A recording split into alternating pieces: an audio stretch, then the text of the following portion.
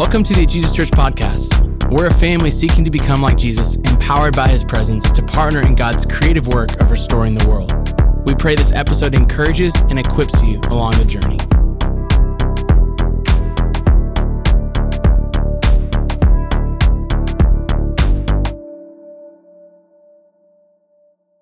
And there were shepherds living out in the fields nearby, keeping watch over their flocks at night.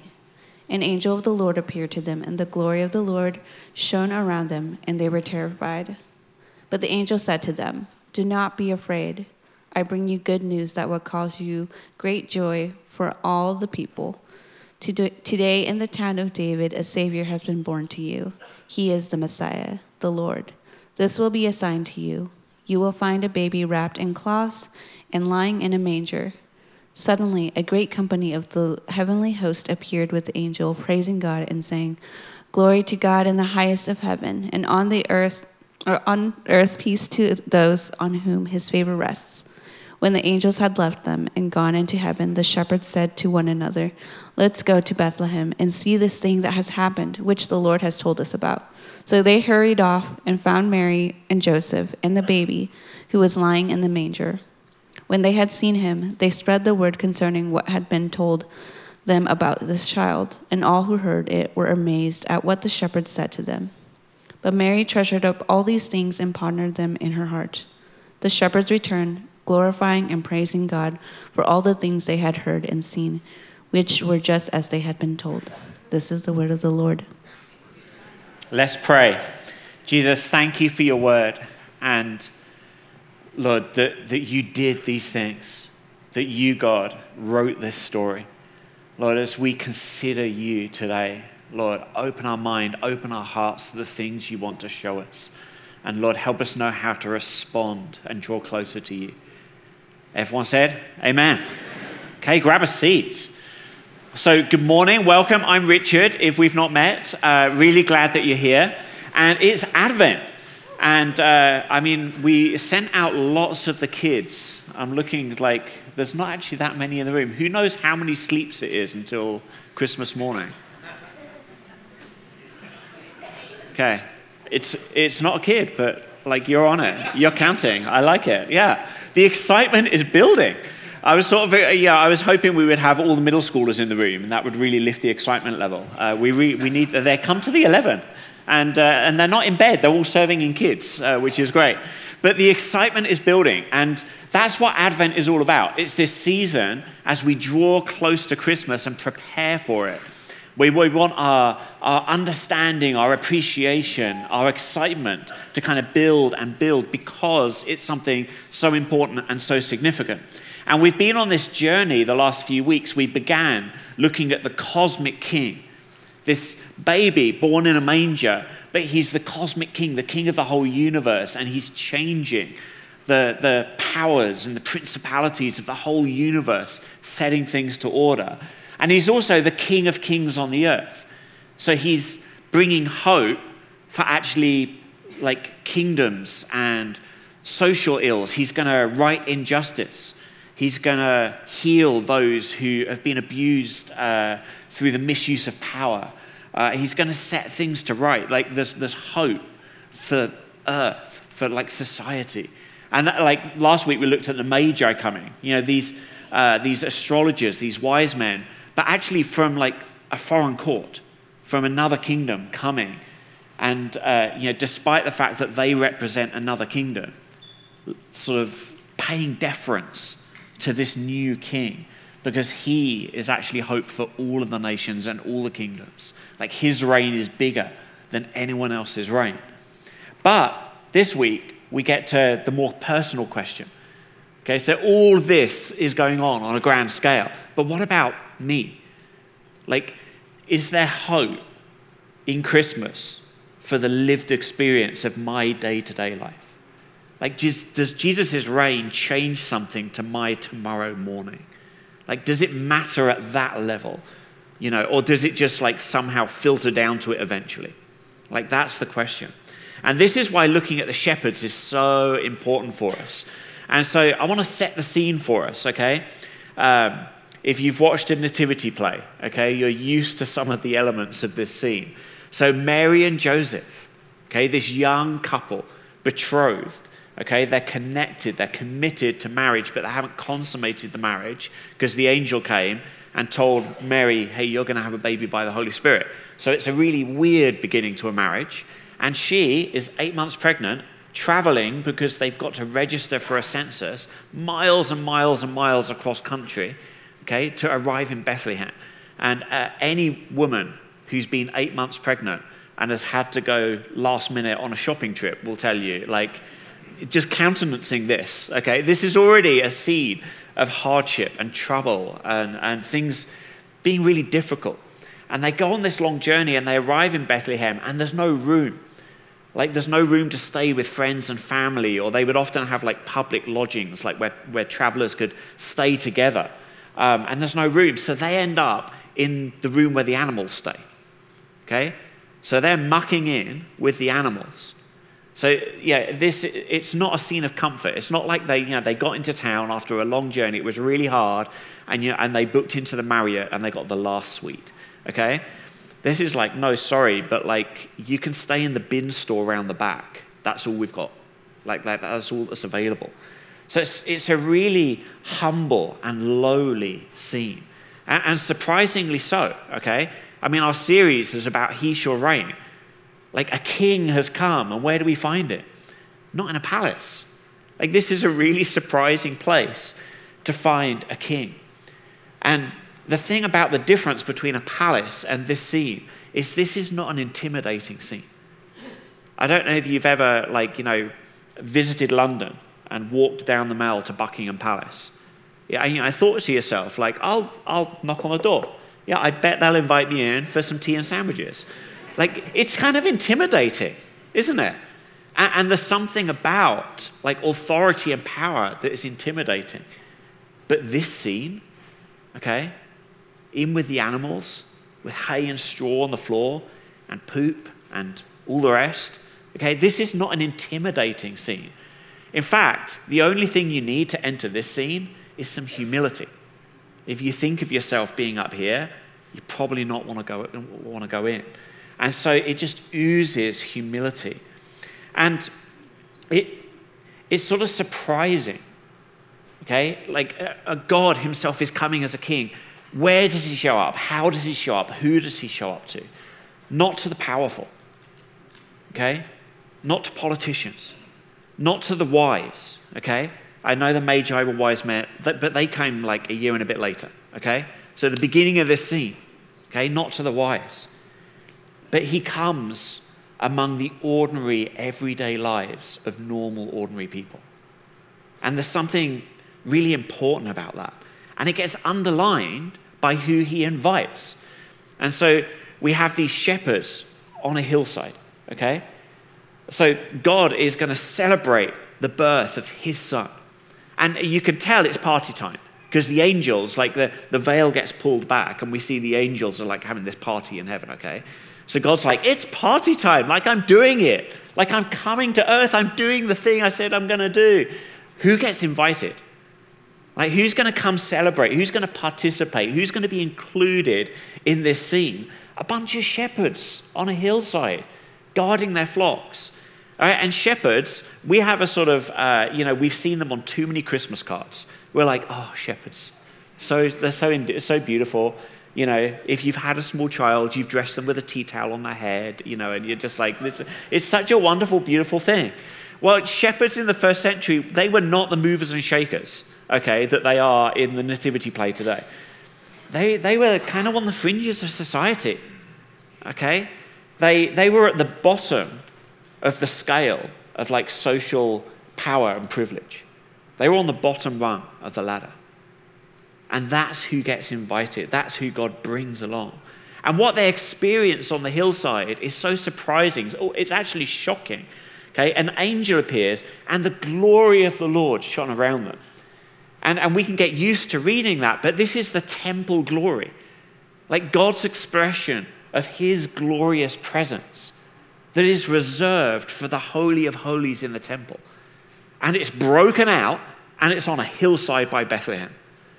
And they're experiencing it. And it says in verse 10, the angel has to say to them, don't be afraid. Because that's going to be their immediate thought, like, oh no, what did you do? Like, they're all looking at each other. Like, are we in trouble? Okay? Because this is what happens. This is really normal. If an angel showed up now, we would all have this like, uh-oh moment. Okay? So it's really normal. But what God does is he said, don't be afraid. And actually, I love this theme through the Nativity. God comes to Mary, don't be afraid. Comes to Joseph, don't be afraid. Comes to the shepherds, don't be afraid. I bring you good news. I bring you gospel that will cause great joy for all the people, because today in the town of David a Savior has been born to you. He's the Messiah, the Lord. And this will be a sign to you. You'll find the baby wrapped in cloths, lying in a manger. And so fear gets dispelled and they get invited and included. And this amazing opportunity to go and experience this cause of joy for themselves. Not just to like read about it in the headlines. I guess we don't really do that anymore. To get a tweet about it, to get a notification, like not just to rejoice like, oh, that's going on in the world, that's cool, but to go and experience it and to be made joyful for themselves. Like, this is God's heart to celebrate this event. It's bringing joy to God. There's joy in heaven. And God wants the people he's trying to reach to experience this joy for themselves, to go see that hope realized, that God is doing the thing that he said he would do. And this is, like the shepherds understood this. They lived in this storyline of this hope that the Messiah King, the anointed one, would come. The one who's going to change everything, change the course of sin and brokenness, and bring healing and redemption and restoration. Like, he's here. And he's here for the whole cosmos. And he's here for the nation of Israel. He's here for the promises made to his covenant people. But shepherds, he's also here for you. The God who brings joy has come to you. Like, that's the interaction going on with these shepherds. And the veil between heaven and earth has been peeled back, and they're experiencing that moment of heaven crashing into earth on a hillside. And in the afterglow of that, like that profound reality, they go to the stinky animal shelter and see this baby lying in a manger. And their heart overflows with joy because here is their King. Here is their Savior.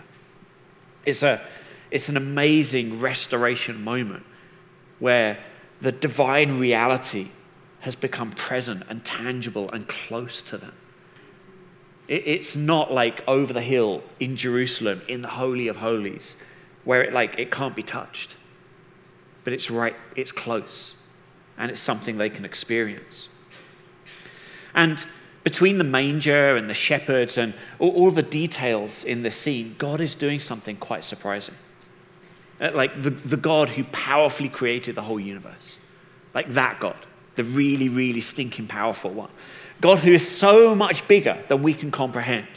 Okay, the God who does miracles, who judges sin, who parted the Red Sea, who saves and heals, the God who knows everything, that God, okay, this extraordinary God is making himself known in the ordinary.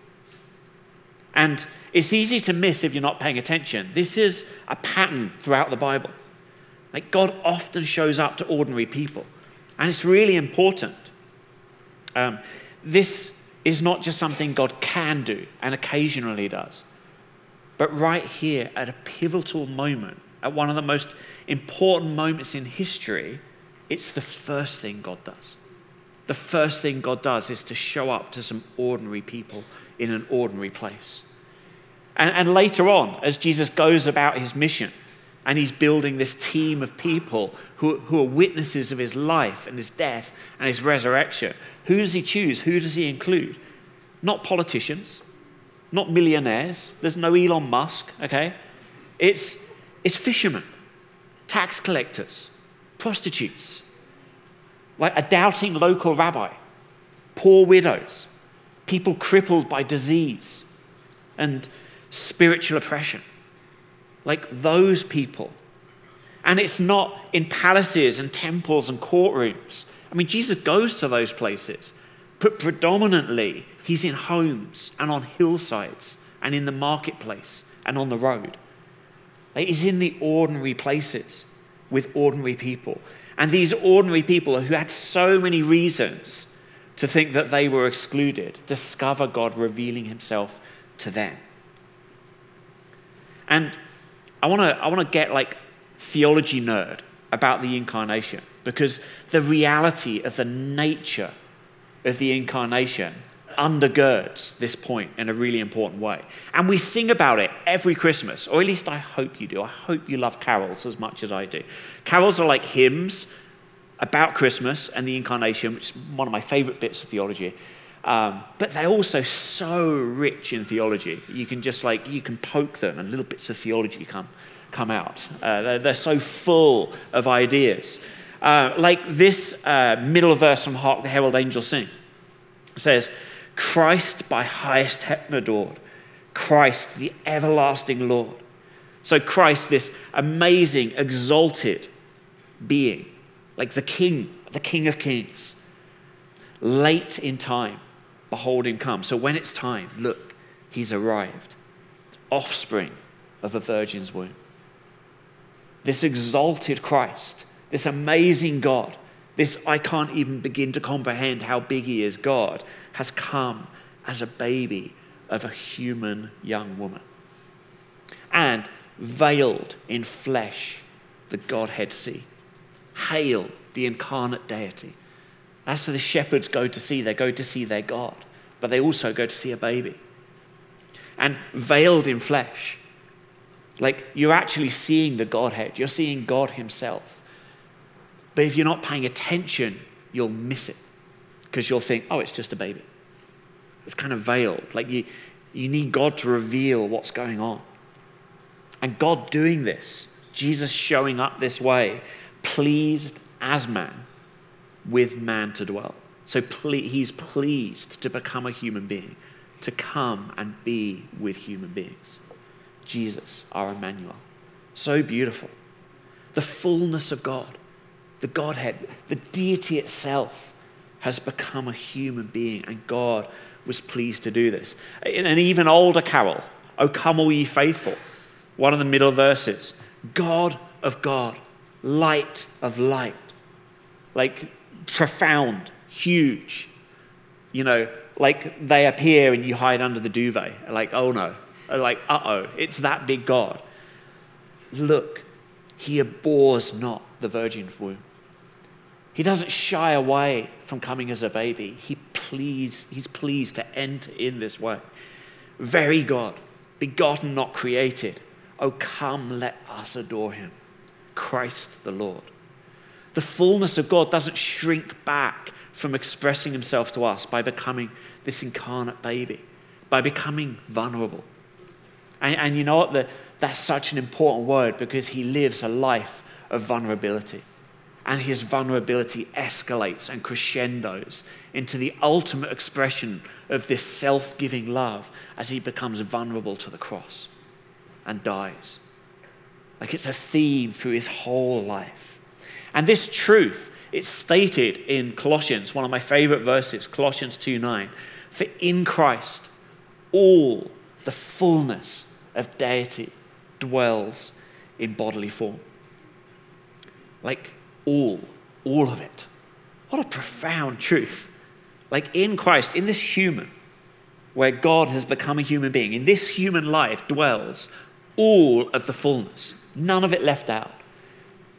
And it's a truth that gets explained in one of the earliest Christian songs that we find in Philippians chapter 2. So we'll just read this. It's talking about Jesus and his attitude of giving himself, and it's something Paul's saying about how we should emulate, but just to lay out the truth of how Jesus came and gave himself. So Jesus, being in very nature God, did not consider equality with God something to be used to his own advantage. Some translations say grasped. Like the power, the privilege, the glory of being this spiritual being, God, dwelling in heaven. in intimate, like close connection with the Father in the throne room of the whole universe. Jesus didn't want to cling to that. It's like, okay, I can back away from that scene. I can move out of that way of being. And rather, he made himself nothing by taking the very nature of a servant, being made in human likeness. He translates how he's going to live his person, his life, from that way into this human baby way. And being found in appearance as a man, he humbled himself by becoming obedient to death, even death on a cross. The third line of this song, he made himself nothing, is literally he emptied himself. Like all of the benefits of how he lived his life and how he had lived his life from eternity past in this intimate connection with the Father, he emptied himself and said, I am going to express my person. I'm going to live my life through all the limitations of being a human, beginning with being a baby. Because God could have just done some miracle and showed up as like Arnold Schwarzenegger or something, but no, as a baby. And by becoming a human, he didn't stop being God. He expresses his divinity so well, so thoroughly, that Colossians can say, in this human, the fullness of the deity dwells. It's this perfect revelation of who God is. There is so much to nerd out on around these truths. But here's one really important part that connects to looking at these shepherds and answering this question, like, what does Christmas have to do with me?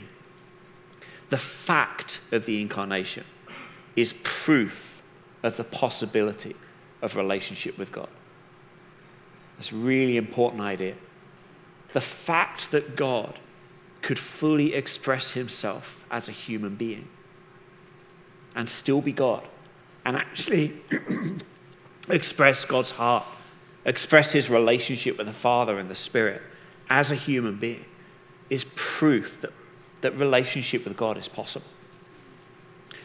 As we celebrate this cosmic king, this King of Kings, as we sort of lift up our eyes to the power and the profound majesty and authority of Jesus, we might wonder, like, is he kind of too out there?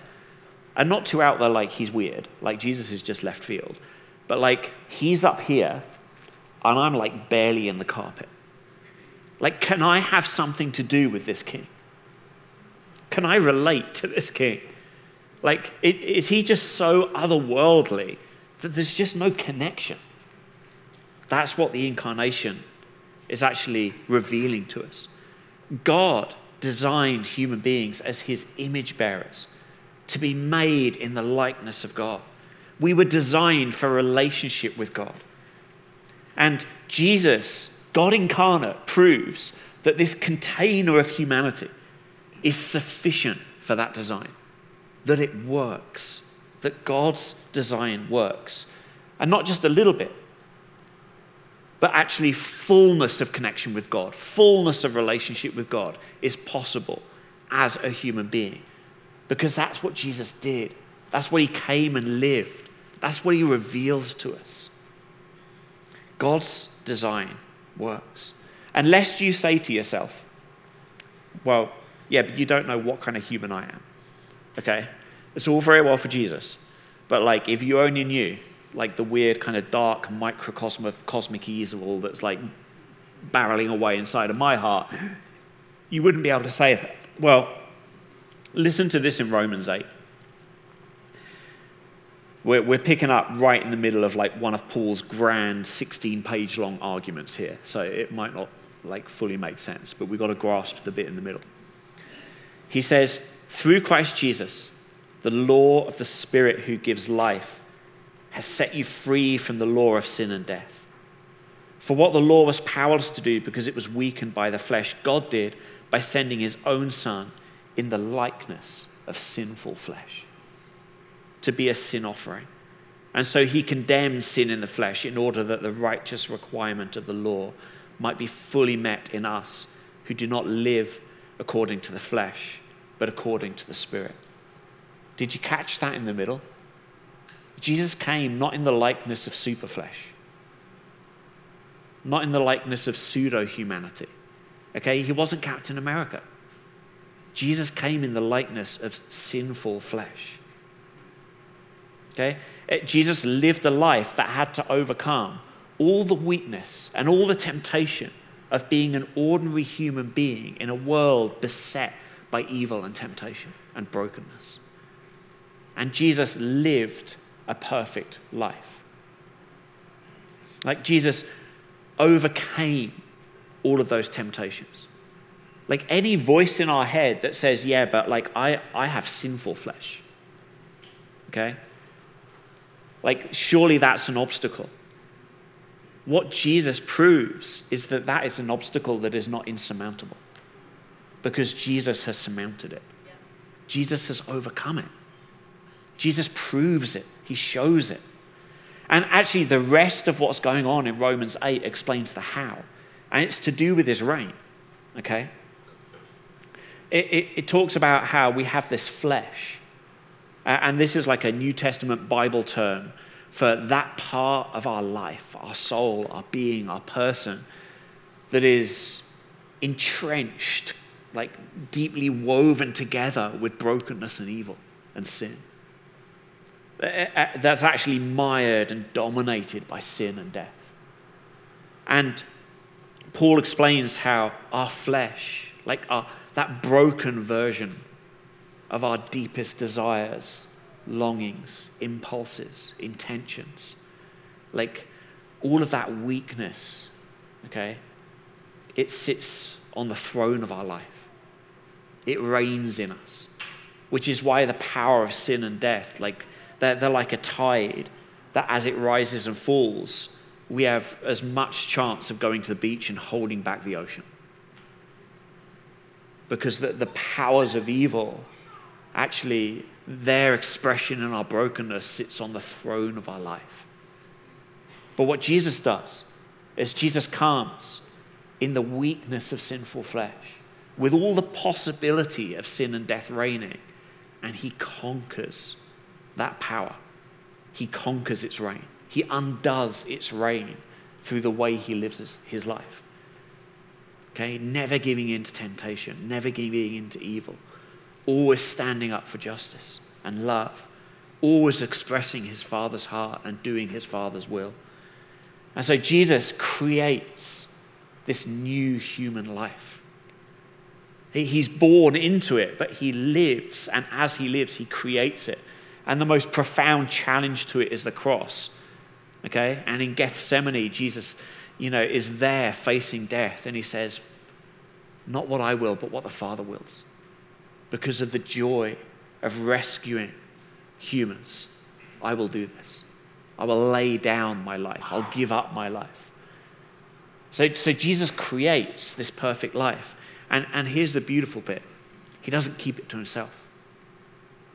The same Spirit that filled Jesus' life and enabled him to live that life and to be connected to the Father, that same Spirit is offered as a gift to those who will entrust their life to Jesus to be their rescuer, to be their Savior. And when we do that, when we say, I'm broken, I have a flesh ruling in my life, I need rescuing, what Jesus does is he comes into our life and gives us that same Spirit, and that Spirit knocks the flesh off the throne. The flesh gets dethroned in our life, and Jesus sets himself up on the throne of our life. And his reign operating in us, through us, starts to redeem and heal and change us, our life, our lived experience, our day-to-day. Like Jesus' reign has to do with your tomorrow morning. It has to do with now. It has to do with this afternoon. Like it's in such close contact. Like every little moment where we feel the light within us of God's Spirit wanting to stand up to the kingdom of darkness It's Jesus' reign in us that means things can go differently than when our flesh used to reign. That is amazingly good news. And that takes us back to where we started. Like Jesus' reign, it shapes the cosmos, it changes nations. Like God can make kingdoms rise and fall. God can prophesy about the future. God can do all of these amazing things. But one of the things that the shepherds show us is that God is interested in reigning in you, to bring you joy, that you will experience these things. And Christmas every year puts this reality in front of us. Such a good rhythm of grabbing hold of that once again. But the question is how do I interact with that? What do I do with that? How do I put that in my pipe and smoke it? What do I do? Well, the shepherds, they show us the way. In verse 15, they respond, "Let us go to Bethlehem and see this thing that has happened, which the Lord has told us about." Let us go and see. Come and experience it. Encounter the manger. Go be with Jesus. See him for yourself. They didn't wait to see what would happen. Would have been really easy. In our kind of cynical Western mindset, we totally would have sat down and be like, well, what do you think about that? Oh, I don't know. Just cautious. I guess, let's move to the edge of the hillside and look over and see what everyone else does. They don't wait to see if they get a better offer.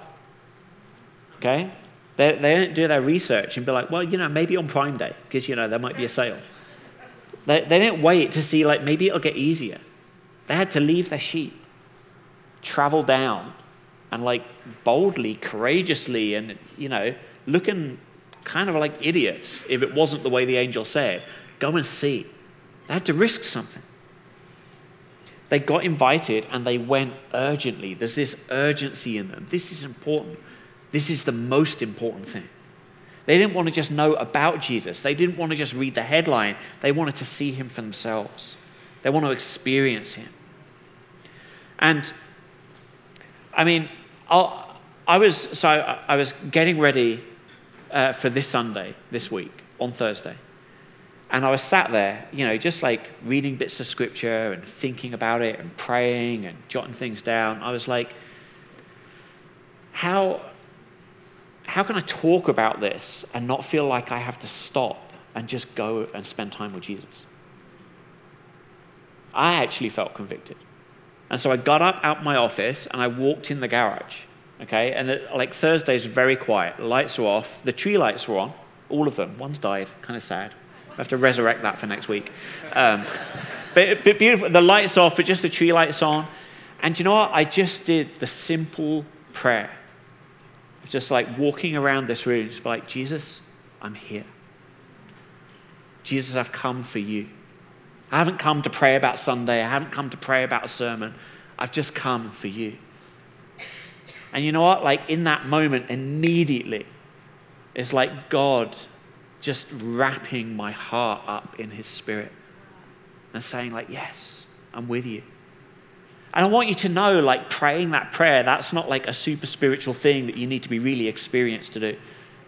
That prayer is the first prayer I ever prayed. I remember being at church and sort of figuring out, I think this Jesus thing is real. What should I do about this?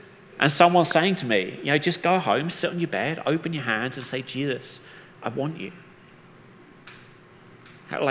There's no magic words, but just open yourself to the fact that Jesus can be encountered. It's such a beautiful thing to do. And as much as you can do it on your bed and, you can wander around the dark room and you can do it anywhere, this is one of the beautiful things about gathering as a church.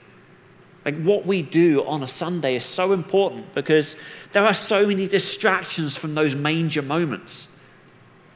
So many distractions from the possibility of an angel being hey, can you go? There's something I want you to see. But what we do on a Sunday is we push back the distractions and we help each other. Like we pray, we lean in, we see God's gifts operating in our community to help us lock on to this reality that Jesus is here and he presents himself to us, to be interacted with, to be talked to be heard from, to be experienced, to have his power shape us, heal us, transform us. That's why Sundays are so important, so beautiful that we have a rhythm of pushing into that. And then you know what the shepherds did next? Like they experienced it, the very next thing they did. Let's go tell everyone about this. They were so impacted by what they had experienced that they knew other people needed to know about it too. So amazing. So beautiful. Like, doesn't that lift your wonder about what Jesus is doing? What God is doing, this divine priority of reaching ordinary people like you and me. Not just being willing to, but inviting it, pulling us, drawing us towards it. And that's the call of this Advent. You know, we've talked about pushing back on all the cultural weirdness, all the baggage of Christmas.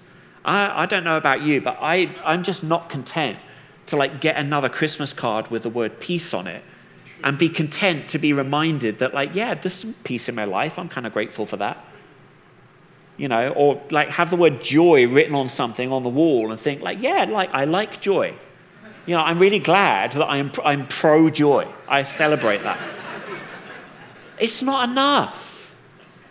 Like, why celebrate the fleeting glimpses of these things when we can actually go to the manger and spend time with our King who has become a human to communicate himself to us?